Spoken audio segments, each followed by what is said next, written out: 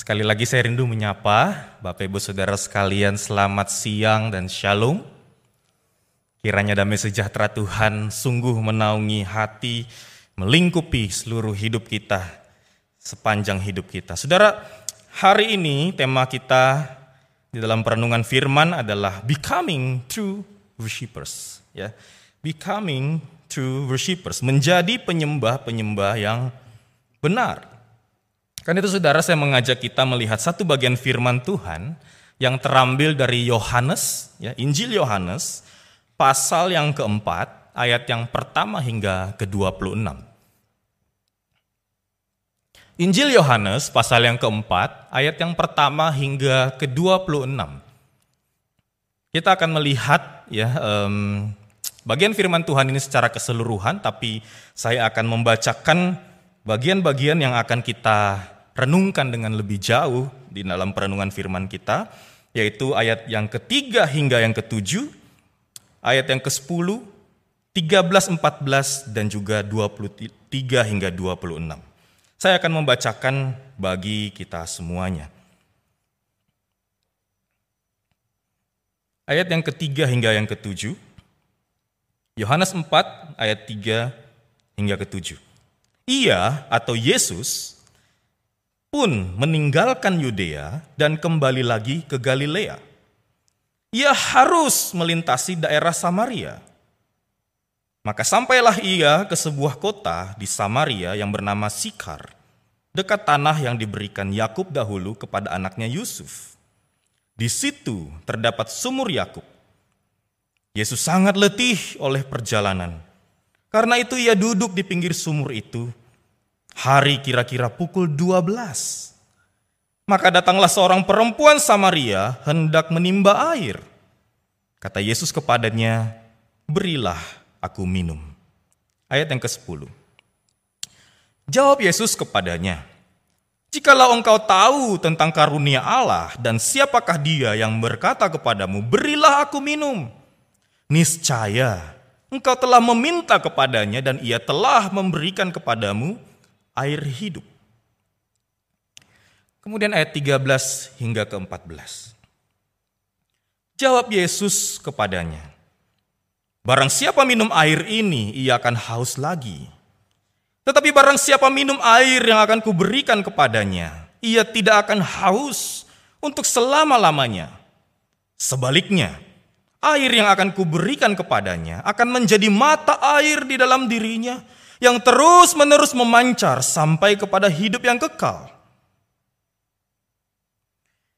Dan yang terakhir ayat 23 hingga ke-26. Tetapi saatnya akan datang dan sudah tiba sekarang bahwa penyembah-penyembah benar akan menyembah Bapa dalam roh dan kebenaran. Sebab Bapa menghendaki penyembah-penyembah demikian. Allah itu roh, dan barang siapa menyembah dia harus menyembahnya dalam roh dan kebenaran. Jawab perempuan itu kepadanya, "Aku tahu bahwa Mesias akan datang, yang disebut juga Kristus. Apabila ia datang, ia akan memberitakan segala sesuatu kepada kami." Kata Yesus kepadanya, "Akulah dia yang sedang berkata-kata dengan engkau."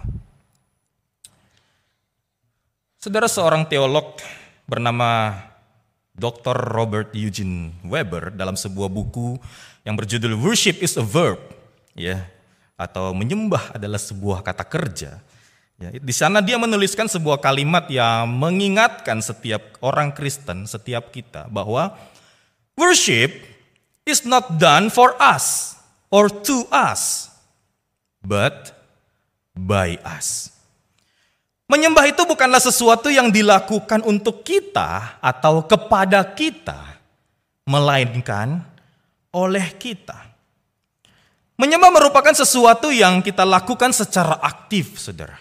Namun bukanlah ditujukan untuk diri sendiri. Bukan pula demi kenikmatan diri sendiri atau kepuasan diri kita sendiri.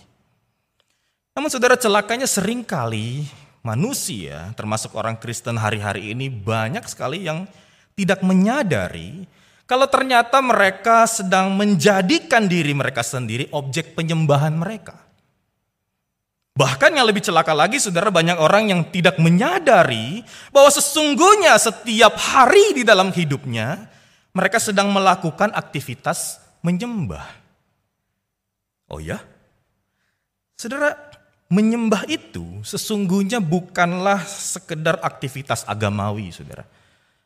Pergi ke gereja, ya, membaca Alkitab, memuji Tuhan, begitu ya, ataupun berdoa. Bukan sekedar itu, saudara. Melainkan sebuah sikap diri atau cara hidup yang menghormati, memuja, dan tunduk kepada Tuhan yang memang pada hakikatnya dia itu mulia, dia itu berharga, dan dia memang layak untuk dihormati, saudara. Karena itu, saudara, pertanyaan yang penting untuk kita renungkan.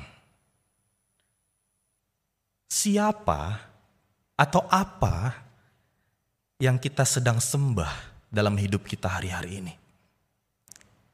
Apakah itu Tuhan yang benar? Atau ternyata yang lain? Dan selanjutnya, saudara, bagaimana cara kita menyembah Dia? Menyembah Tuhan yang benar itu selama kita hidup hingga hari ini. Saudaraku, untuk menjadi seorang penyembah yang benar, kita harus memastikan bahwa objek dan cara penyembahan kita itu sudah tepat. Karena itu, saudara, firman Tuhan hari ini mau menasihati setiap kita. Sembahlah Tuhan yang benar di dalam roh dan kebenaran. Sembahlah Tuhan yang benar di dalam roh dan kebenaran. Pertanyaannya, bagaimana caranya agar kita dapat menyembah Tuhan yang benar itu dan kita lakukan di dalam roh dan kebenaran? Saudara, jawaban satu-satunya sebenarnya adalah ini, saudara.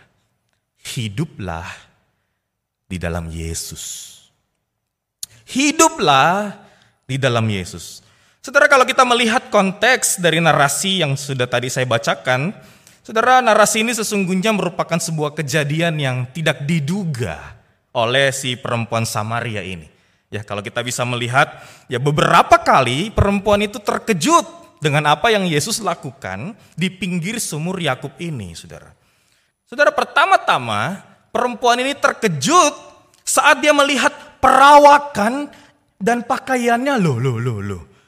Kok ada apa gerangan orang Yahudi datang ke tanah Samaria ini? Kalau pendeta Albert bilang, saudara, ini hil yang mustahil, saudara, ya. Sebab sepengetahuan dia, sekalipun melintasi daerah Samaria ini merupakan jalur yang terdekat dari Yudea untuk menuju ke Galilea, tapi saudara, orang Yahudi itu sangat rela ya garis bawahin, sangat rela untuk muter jauh, saudara, bahkan menyeberang sungai Yordan, kemudian muter begitu, lalu nyebrang lagi sungai Yordan begitu hanya untuk menghindari tanah Samaria. Nah, saudara, lebih terkejut lagi saat Yesus mengajak dia ngobrol, bahkan meminta minum dari dia. Saudara, setelah kerajaan Israel itu terpecah menjadi dua, ya, kerajaan utara dan kerajaan selatan, yang orang Israel yang di area selatan, orang Yehuda, ya, kerajaan Yehuda itu sangat membenci, bahkan memandang rendah orang Samaria yang berasal dari Israel di wilayah utara. Secara khusus, saudara, waktu bangsa Asyur menjajah kerajaan Israel di wilayah utara, ya, di situ tentunya perkawinan campur tidak terelakkan antara bangsa Yahudi dengan bangsa Asyur, saudara. Dan dengan demikian akhirnya bangsa Yahudi yang ada di daerah utara itu akhirnya juga bukan hanya kawin campur, tetapi mereka juga turut menyembah dewa-dewa penjajah mereka. Nah, karena itu, saudara, bangsa Yahudi yang masih murni, ya, bangsa Yehuda yang area selatan itu sangat benci, bahkan memandang rendah orang-orang Samaria. Karena itu, saudara, perempuan ini pasti sangat terkejut. Loh. Biasanya ketemu aja tuh orang Yahudi ogah. Ini kok tiba-tiba datang, ajak ngomong pula, minta minum lagi. Ya, ini hil yang mustahil, kata pendeta Albert, saudara. Namun, saudara, semua itu Yesus lakukan Karena dia tahu dengan jelas tujuan kedatangannya ke dunia. Yakni membawa misi Allah, menyatakan keselamatan dan kerajaan Allah di dalam dunia. Karena itulah saudara di ayat yang keempat yang sudah kita baca tadi, Yesus secara sadar, dia memutuskan harus melintasi daerah Samaria. Walau harus melewati batasan-batasan budaya yang ada di orang Yahudi pada waktu itu, Yesus tetap melakukannya. Karena Yesus tahu saudara, ada orang-orang Samaria yang juga butuh bertemu dengan dia. Ada orang-orang Samaria di sana yang juga butuh mengenal dia. Ada begitu banyak orang Samaria di sana yang perlu juga mendapatkan keselamatan itu. Dan itu saudara, akhirnya setelah percakapan itu tentulah perempuan ini mulai penasaran ya. Siapa pria satu ini? Kok agak lain ya dengan orang Yahudi yang lain begitu. Nah akhirnya saudara, Yesus ini menuntun pembicaraan lebih lanjut dengan perempuan Samaria ini. Di dalam ayat yang ke-10 saudara, kalau saya jelaskan kembali ya, kira-kira kalimatnya akan seperti ini saudara. Jika kamu tahu, ini kata Yesus ya, jika kamu tahu mengenai berkat gratis namun berharga dari Allah, dan kalau saja kamu tahu siapa aku, kata Yesus, kamu pasti akan meminta kepadaku berkat tersebut. Dan aku akan berikan kepadamu berkat itu, yakni air hidup. Seperti apa air hidup itu? Air yang memberikan kehidupan. Loh, kami ini loh orang Samaria. Sudah bertahun-tahun turun-temurun minum dari air sumur ini. Dari air sumur Yakub ini. Bapak leluhur kami dan kami hidup kok sampai hari ini. Air apa lagi yang kami butuhkan? Tunggu. Emang kamu siapa? Nawarin air kehidupan. Emang kamu lebih besar dari Yakub leluhur kami? Nah saudara, kira-kira begitu mood dari jawaban perempuan Samaria ini saudara. Namun dengan penuh kasih, Yesus Kristus kembali menjawab di ayat yang ke-13 dan ke-14, kira-kira seperti ini bunyinya saudara. Setiap orang yang minum air dari sumur Yakub ini, dia pasti akan haus lagi. Tetapi setiap orang yang minum air yang akan kuberikan, ia tidak akan pernah haus lagi. Tidak akan pernah. Karena tidak seperti air dari sumur ini, air yang akan kuberikan itu akan menjadi mata air di dalam dirinya. Yang airnya itu akan terus-menerus meluap, keluar, mengalir selama-lamanya sampai kepada hidup yang kekal. Saudara, percayalah, maksud Yesus di sini bukanlah menawarkan perempuan Samaria ini sebuah sumur yang baru di rumahnya. Bukan. Bukan saudara. Bukan juga menawarkan sebuah tempayan ajaib yang airnya tidak pernah habis. Bukan ya. Percayalah saudara, bukan itu. Saudara, air hidup di sini adalah sebuah gaya bahasa figuratif, saudara. Yakni istilah-istilah fisik atau lahiriah yang Yesus pakai untuk merujuk kepada hal yang sifatnya rohani. Sama seperti perkataan Yesus di Yohanes 4 ayat 31 hingga 34, saudara. Padaku ada makanan yang tidak kamu kenal. Apa itu? Saya sih tahu ya, ada babi panggang, ada ayam kecap, begitu ya. Tapi pada Yesus itu ada makanan yang tidak kamu kenal. Maksudnya apa makanan yang tidak kamu kenal? Terus Yesus katakan, makananku adalah melakukan kehendak Allah. Loh, maksudnya apa? Nah, ini gaya bahasa figuratif, saudara. Ya, jadi yang dimaksud dengan makanan itu adalah melakukan kehendak Allah. Yang lain juga misalnya saudara di Yohanes pasal yang ketiga. Di situ Yesus berkata kepada Nikodemus, dia harus dilahirkan kembali. Di sini bukan maksudnya saudara kita harus masuk kembali ke rahim ibu kita untuk mendapatkan keselamatan. Bukan saudara. Ya, ini bagai bahasa figuratif juga. Yaitu adalah roh kita haruslah dibaharui oleh Roh Kudus. Yaitu maksudnya dilahirkan kembali saudara. Nah, meminum air hidup dalam bagian ini, sesungguhnya merujuk kepada menerima Roh Kudus. Sebab hanya Roh Kudus itulah yang dapat memberikan kelegaan yang sejati bagi jiwa kita selama-lamanya. Saudara, hidup di dalam Yesus itu ditandai dengan hadirnya Roh Kudus di dalam diri orang tersebut. Saudara, saat ini, saat kita memulai kehidupan di dalam Yesus, Roh Kudus itu akan masuk dan berdiam di dalam diri kita, melahirbarukan roh kita, bahkan menjadi mata air di dalam hidup kita yang akan senantiasa melepaskan kita dari setiap dahaga dan menyegarkan jiwa kita sampai nantinya kita akan masuk kepada kehidupan yang kekal bersama dengan Tuhan di sorga, saudara. Saudara, begitu banyak orang saat ini yang tidak menyadari bahwa batinnya sedang dilanda kekeringan akibat dosa. Dan akhirnya mereka terus-menerus terjebak di dalam pemuasan dahaga yang semu. Mereka seakan menjadi candu kepada kenikmatan yang dunia ini tawarkan. Sebab jiwa mereka terus mencari, namun kering lagi. Cari lagi, tapi kering lagi.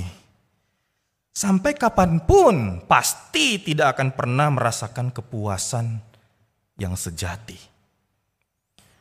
Saudara, banyak orang hari-hari ini yang mencari kepuasan jiwanya mungkin dengan kekayaan, dengan uang yang banyak.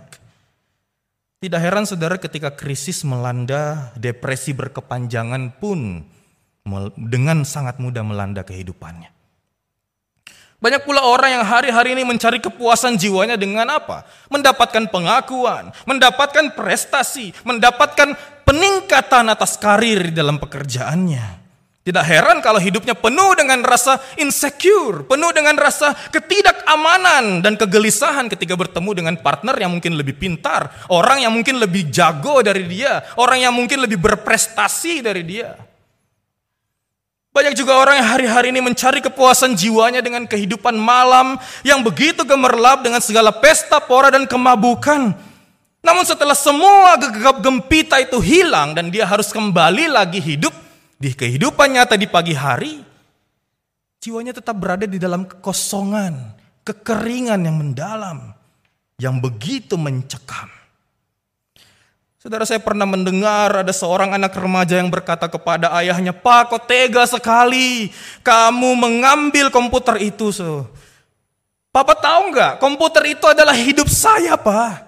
Kalau Papa ambil, bagaimana saya bisa hidup? Saudara, setiap manusia sesungguhnya memiliki kehausan batin yang tidak pernah dapat dipuaskan oleh apapun yang ada di dunia ini selain oleh Yesus sendiri. Kehausan terbesar yang batin kita alami, saudara, sesungguhnya disebabkan karena keterpisahan kita dengan Tuhan akibat dosa. Keterpisahan kita dengan Sang Pencipta kita, Sang Sumber kehidupan kita, karena dosa itu telah merasuk dan merusak kehidupan umat manusia. Karena itulah saudara, hanya Yesuslah yang sanggup memuaskan kehausan jiwa kita itu. Sebab itu hanya Yesuslah yang dapat melegakan batin kita yang terus mencari akan kepuasan yang sejati itu, saudara.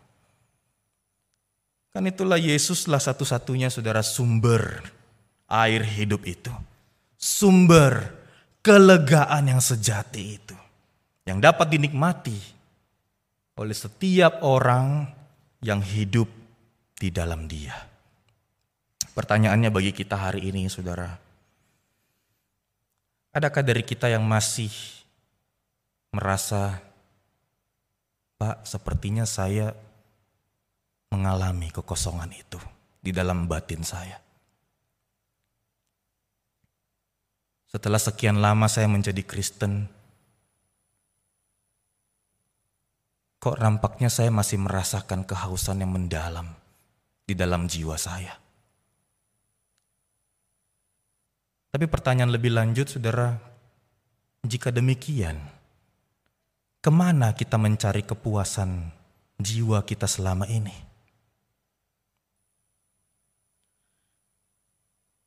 Saudara, benarkah kita meyakini bahwa ketika kita hidup di dalam Yesus, sesungguhnya ada roh Tuhan yang berdiam di dalam diri kita, yang senantiasa akan memuaskan dahaga kita sepanjang umur hidup kita. Karena itu saudara, jangan lagi mencari kepuasan yang semu dari apa yang dunia ini tawarkan. Tetapi kembalilah kepada Yesus. Saudara, dalam kasus perempuan Samaria ini, Yesus tahu jelas, saudara, bahwa perempuan ini sesungguhnya sedang mengalami kehausan batin yang luar biasa. Dan ia selalu coba mengobati kehausan tersebut dengan apa, saudara? Dengan mencari kepuasan dari para pria-pria yang ada di dalam hidupnya. Saudara, itulah yang Yesus ingin singkapkan sebenarnya kepada perempuan Samaria ini. Bukan hanya agar ia sadar bahwa hidupnya di dalam keberdosaan, tetapi juga supaya dia sadar bahwa siapakah orang yang sedang berbicara di depan dia sesungguhnya ini. Kasarnya saudara, kita bisa mengatakan bahwa perempuan Samaria ini sesungguhnya adalah orang yang bebal, saudara. Dia bukannya tidak menyadari dosanya. Enggak, saudara. Dia sadar sebenarnya akan dosanya. Namun dia terus menikmatinya dan hidup di dalamnya, saudara. Kita bisa perhatikan di dalam ayat 16 hingga 18, saudara. Perempuan ini telah menikah dan bercerai sebanyak 5 kali, saudara. Namun penekanan Yesus di sini bukanlah pada sejarah kelam akan pernikahannya, melainkan pada dosa perzinahan yang masih bercokol di dalam kehidupannya dan masih terus dia nikmati hingga hari itu, saudara. Dan saat itu dia sedang tinggal serumah dengan seorang pria lain yang bukan suaminya. Tidak heran, saudara, itu juga lah yang akhirnya menyebabkan dia dikucilkan oleh masyarakat pada waktu itu. Tidak heran, saudara, dia datang menimba air, dikatakan jam berapa? Jam 12 siang kira-kira. Ya, bahasa Inggrisnya itu pada jam ke-6. Ya, karena orang Yahudi mulai harinya dari jam 6 pagi. Jadi kira-kira jam ke-6 itu siang bolong, saudara, dia nimba air di panas terik matahari. Padahal wanita pada umumnya pada waktu itu menimba air itu sore-sore ketika matahari sudah mulai turun, saudara, sudah lebih sejuk. Saudara, kemungkinan juga motivasi di balik dia menerima tawaran Yesus pun itu supaya apa? Dia terbebas dari cemooh dan tatapan tajam masyarakat sekitar. Karena dia jelas berkata, ya kasih akulah air itu supaya aku tidak usah datang lagi ke sumur ini.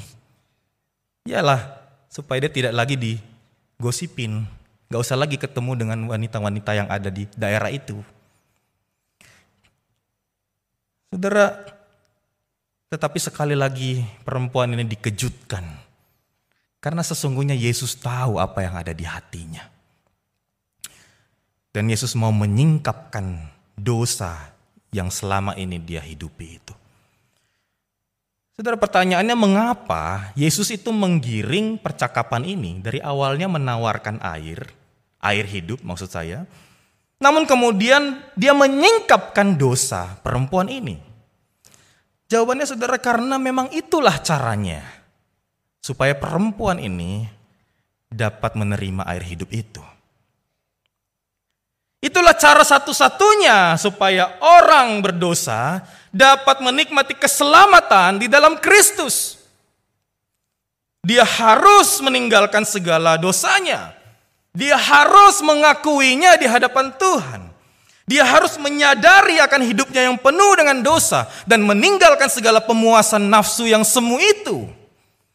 Dan kembali kepada Tuhan dan bertobat. Saudaraku, hidup di dalam Yesus dapat diperoleh jika kita mengalami pertobatan yang sejati. Kita tidak akan bisa beroleh kehidupan di dalam Yesus, saudara, tanpa kita bertobat, tanpa kita mengalami pertobatan yang sejati, saudara. Kita tidak akan mungkin menjadi penyembah Tuhan yang benar jika kita tidak merendahkan diri kita di hadapan Tuhan.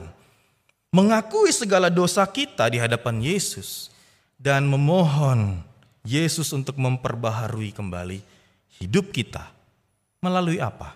Melalui Roh-Nya yang masuk dan bertahta di dalam hidup kita. Saudara, hari-hari ini begitu banyak orang Kristen yang dibuai dengan kebenaran yang palsu, yang akhirnya menggiring mereka juga kepada sebuah pertobatan yang palsu, saudara.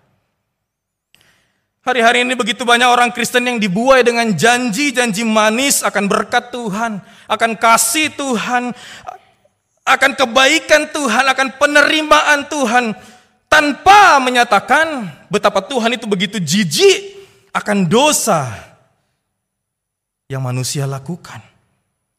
Memang akhirnya mereka menjadi orang Kristen. Memang akhirnya mereka ikut ke gereja. Memang akhirnya bahkan mereka setiap minggunya bernyanyi dengan lantang dan melayani bahkan di gereja. Namun hidupnya tetap di dalam kebohongan.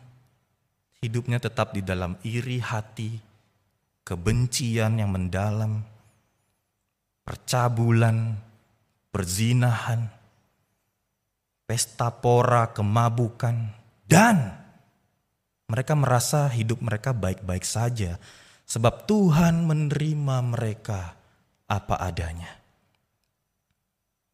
Benar saudara, Tuhan mengasihi dan menerima setiap kita apa adanya. Benar saudara, Yesus itu mengasihi dan menerima sang pemuka agama seperti Nikodemus, seorang Yahudi tulen yang sangat dihormati oleh masyarakat pada waktu itu. Di lain sisi juga Tuhan betul menerima sang perempuan Samaria ini yang penuh dengan dosa dan dikucilkan oleh masyarakat. Tuhan juga terima memang saudara. Namun saudara, untuk menjadi penyembah yang benar itu dibutuhkan sebuah pembaharuan hidup melalui pertobatan yang sejati. Saudaraku, sadarilah bagaimanapun rapatnya kita menutupi dosa kita di hadapan manusia, saudara, Yesus mengetahuinya. Sebab ia sanggup melihat kedalaman hati kita, bahkan ia sanggup untuk membongkar dosa tersebut. Namun Yesus merindukan setiap kita untuk datang kepadanya dengan penuh kerendahan, mengakuinya di hadapan Tuhan, dan bertobat. Saudaraku, seperti apa yang sudah tadi kita lakukan bersama, setiap minggu kita itu diajak untuk mengaku dosa di hadapan Tuhan. Itu seharusnya menyadarkan kita, saudara, bahwa Tuhan itu sesungguhnya tidak mau kita bermain-main dengan dosa. Walaupun di dalam Yesus kita beroleh keselamatan, namun kita harus terus mengusahakan kekudusan hidup kita itu sebagai tanda bahwa kita sungguh-sungguh hidup di dalam Dia. Kan itu saudara, biarlah hari demi hari kita hidup di dalam sebuah penyerahan total kepada Tuhan. Penyerahan total kepada Roh-Nya yang kudus yang sesungguhnya sudah ada di dalam diri kita itu. Agar setiap kita bisa menang melawan godaan dosa dalam kehidupan kita. Saudara, berserahlah pada pertolongan Roh Kudus. Karena Dialah yang akan menguatkan kita untuk menang atas setiap godaan iblis yang mau menjatuhkan kita lagi dan menjatuhkan kita lagi. Saudara, penyingkapan atas dosa inilah yang akhirnya menyadarkan perempuan Samaria ini akan dua hal, saudara. Yang pertama, saudara, orang yang berdiri di hadapannya ini ternyata bukan orang sembarangan. Tetapi yang kedua, saudara, perempuan ini sadar betul bahwa dirinya perlu bertobat dan kembali kepada Tuhan. Karena itu dia akhirnya bertanya kepada Yesus di ayat yang ke-20. Kalau begitu sekarang, kemana saya harus menyembah Tuhan? Kamu orang Yahudi bilang haruslah di Yerusalem. Tapi nenek moyang kami bilang kami harus menyembah ke Gunung Gerizim. Jadi di mana saya harus menyembah Tuhan? Kemana saya harus mencari Tuhan? Saudara, sekali lagi dengan penuh kasih, Yesus meyakinkan wanita ini di ayat 21 hingga 24. Oh saudara, ini bagian Alkitab yang saya percaya sungguh sebuah terkenal begitu saudara, dengan sangat jelas berbicara tentang konsep penyembahan yang benar, penyembahan yang sejati saudara. Inti dari bagian ini sebenarnya cuma satu saudara. Yesus sedang mengundang perempuan ini untuk percaya kepada Dia. Yesus tidak menyuruh perempuan ini untuk melakukan sesuatu. Yesus tidak menyuruh perempuan ini untuk pergi ke suatu tempat untuk bertobat dan mencari Tuhan di sana. Karena memang menyembah Tuhan itu sesungguhnya bukanlah persoalan lahiriah, saudara. Bukan soal tempatnya di mana, bukan soal caranya mau seperti apa. Menyembah Tuhan itu juga bukanlah soal ritualnya mau seperti apa, tata liturginya seperti apa, lagu yang dipakai mau seperti apa. Bukan, saudara. Untuk menjadi penyembah Tuhan yang benar, Yesus di sini justru mengundang perempuan ini untuk percaya kepada Dia, agar perempuan itu dapat hidup di dalam Yesus. Saudara, menyembah Tuhan itu pada esensinya adalah persoalan batin, saudara. Inner being kita. Apakah roh kita sudah terhubung kembali kepada Tuhan yang juga adalah roh? Apakah jiwa ini sungguh-sungguh merindukan Tuhan, Sang Pencipta dan sumber kehidupan yang sejati itu? Apakah keseluruhan batin kita, roh kita, jiwa kita, akal budi kita, semuanya itu benar-benar mencari kesegarannya dan kepuasannya itu hanya di dalam Sang kebenaran yang sejati itu, yaitu pribadi Tuhan dan firman-Nya. Jika sudah, maka saat itulah penyembahan yang benar barulah terjadi, saudara. Karena itu saudara, jika kita ingin memiliki hidup di dalam Yesus, kita harus sungguh-sungguh meyakini bahwa Yesuslah Tuhan. Ayat 25 dan 26 dengan sangat jelas menunjukkan bagaimana Yesus itu menyatakan, saudara, siapakah dirinya yang sesungguhnya kepada sang perempuan Samaria ini. Saudara, di tengah segala keterbatasan informasi akan kehadiran Mesias, ya, soalnya perempuan Samaria ini, orang Samaria itu kan hanya mengakui kelima kitab Musa, saudara. Ya, Kejadian, Keluaran, Imamat, Bilangan, Ulangan. Yang lainnya mereka tidak akui. Karena itu pengetahuan dia soal Mesias itu memang sangat terbatas. Tetapi di sini begitu menarik. Kenapa? Karena Sang Mesias itu langsung hadir di depan matanya, saudara. Saudara, saat kita ingin memiliki kehidupan di dalam Yesus, yakinilah bahwa Dia adalah Tuhan. Saat kita ingin menjadi penyembah yang benar, saudara, Yesuslah jalannya. Saat kita ingin mendapatkan kelegaan yang sejati, Yesuslah jawabannya. Mengapa harus Yesus? Mengapa bukan yang lain? Sebab Yesuslah Sang Mesias, saudara. Sebab Yesuslah juru selamatnya, bukan yang lain. Bukan diri kita. Yesuslah Tuhannya, bukan yang lain. Bukan diri kita, saudara. Dialah satu-satunya yang layak untuk menyatakan Bapa kepada umat manusia. Sebab memang hanya Dialah yang pernah melihat Bapa di sorga. Dan itulah yang Dia lakukan ketika Dia datang ke dunia yang penuh dosa ini, saudara. Yesus yang adalah Tuhan, Dia mengambil rupa manusia, turun ke dalam dunia ini, dan turut merasakan setiap kelemahan yang setiap kita manusia biasa itu juga rasakan. Saudara, jangan lupa, setelah berjalan kira-kira 60 km, saudara, di bawah panas terik matahari, Yesus itu juga berkeringat, saudara.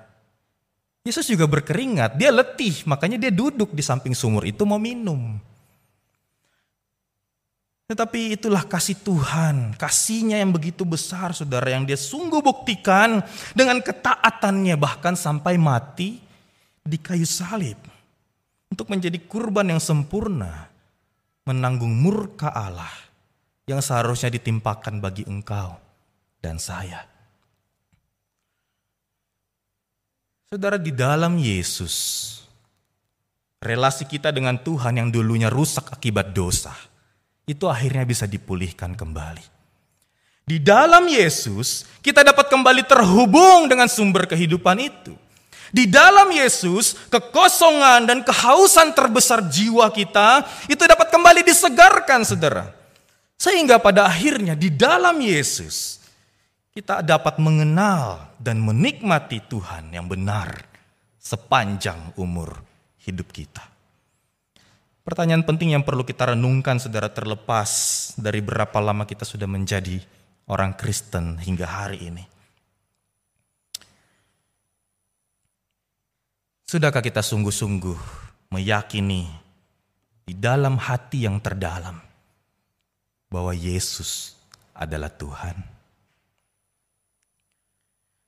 Sungguhkah kita benar-benar meyakini bahwa Dialah satu-satunya juru selamatku dan tidak ada yang lain?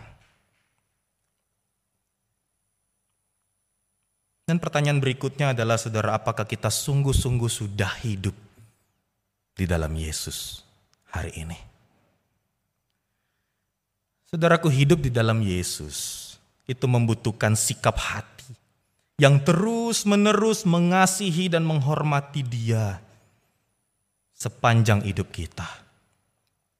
Hidup di dalam Yesus itu artinya menjadikan Yesus satu-satunya pribadi yang kita paling rindukan, pribadi yang paling kita cintai, pribadi yang paling kita cari seumur hidup kita, pribadi yang paling kita rindu untuk kita kenal, saudara.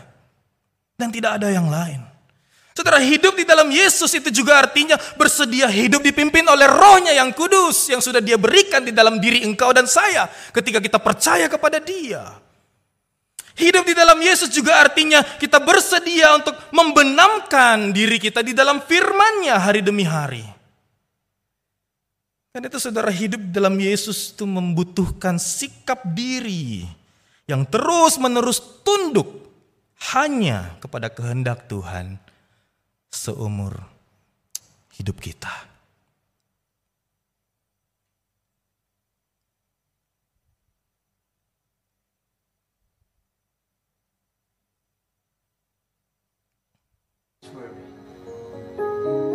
As an act of surrender,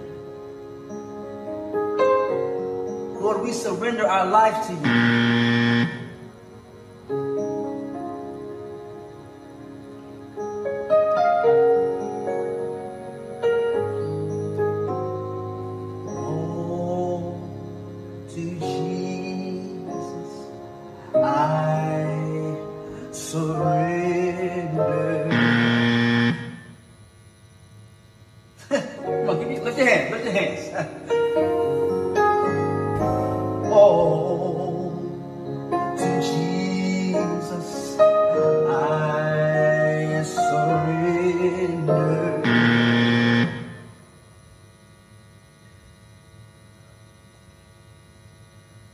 Sometimes to Jesus I surrender all. Sometimes to Him I freely give.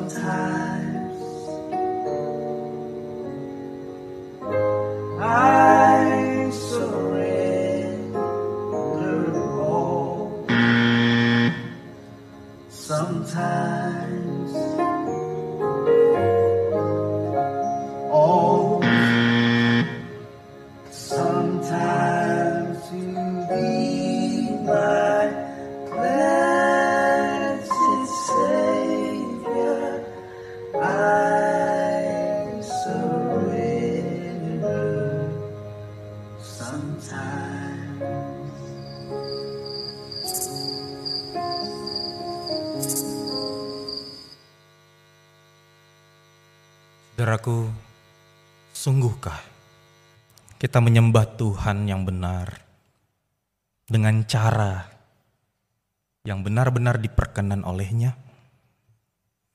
Sungguhkah setiap ibadah yang kita lakukan merupakan wujud atau refleksi dari kehidupan kita yang benar-benar menyembah Tuhan?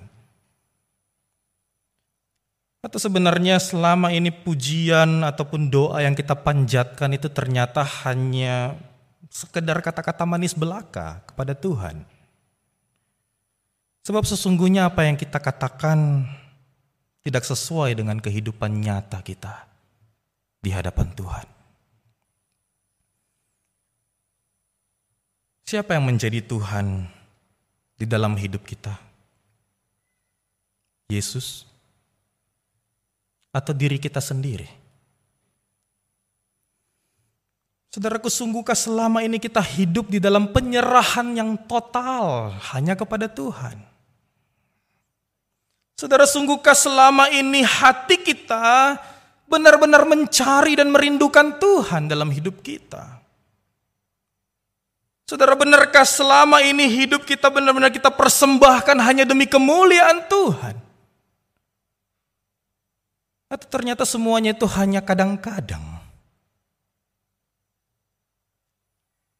Kita bersyukur saudara karena Roh Kudus tidak bekerja seperti itu, yang setiap kali kita hanya gombal di hadapan Tuhan dan Roh Kudus membunyikan buzzer itu, tet, dan semua orang akan mengetahui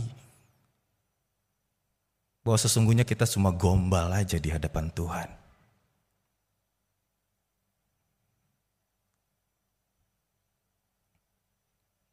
Benarkah kita hidup di dalam Dia dengan sungguh? Saudaraku, firman Tuhan hari ini mau mengundang setiap kita untuk kembali mengintrospeksi diri kita. Untuk kita memperbarui kembali komitmen kita di hadapan Tuhan. Saudaraku, kembalilah kepada Yesus. Sebab itulah cara satu-satunya supaya engkau dan saya dapat menjadi penyembah-penyembah yang benar. Saudara, firman Tuhan bukan saja memberikan kita dorongan untuk kita sungguh-sungguh hidup di dalam Yesus. Namun marilah kita juga hidup bagi Yesus. Saudara, kalau kita membaca kelanjutan cerita ini, saudara, ini tidak dikatakan jelas apa yang terjadi dalam kehidupan iman percaya dari perempuan ini. Tapi yang jelas tertulis adalah ada sesuatu yang berubah dari hidupnya. Dia seakan lupa akan statusnya yang dikucilkan oleh masyarakat selama ini. Dia dengan tergesa-gesa menyimpan tempayannya, lari ke kota dan bersaksi kepada orang-orang yang ada di sana bahwa dia telah bertemu dengan Mesias. Saudara, kalau kita adalah penyembah Tuhan yang benar, sekaranglah giliran kita untuk hidup bagi Yesus. Sekaranglah giliran kita untuk bersaksi tentang Yesus. Karena hanya Dialah juru selamat dunia. Hanya Dialah sumber kelegaan yang sejati. Saudara, saya yakin banyak orang di sekitar kita yang hari-hari ini mengalami kehausan akan jiwanya yang begitu mendalam. Maukah kita memberitakan tentang Yesus kepada mereka? Saudara, saya juga yakin banyak orang di sekitar kita yang hari-hari ini masih terus mencari kepuasan jiwanya akan hal-hal yang semu dan terus menikmati dosa di dalam hidupnya. Tantangan bagi kita hari ini, saudara, maukah kita untuk pergi juga menyatakan tentang Kristus kepada mereka? Saudaraku, jadilah penyembah-penyembah yang benar. Karena itulah yang Tuhan cari. Sembahlah Tuhan di dalam roh dan kebenaran, yakni melalui kehidupan yang sungguh-sungguh di dalam Yesus. Dan hanya bagi Yesus. Oh saudaraku, nikmatilah relasi yang indah bersama dengan Tuhan.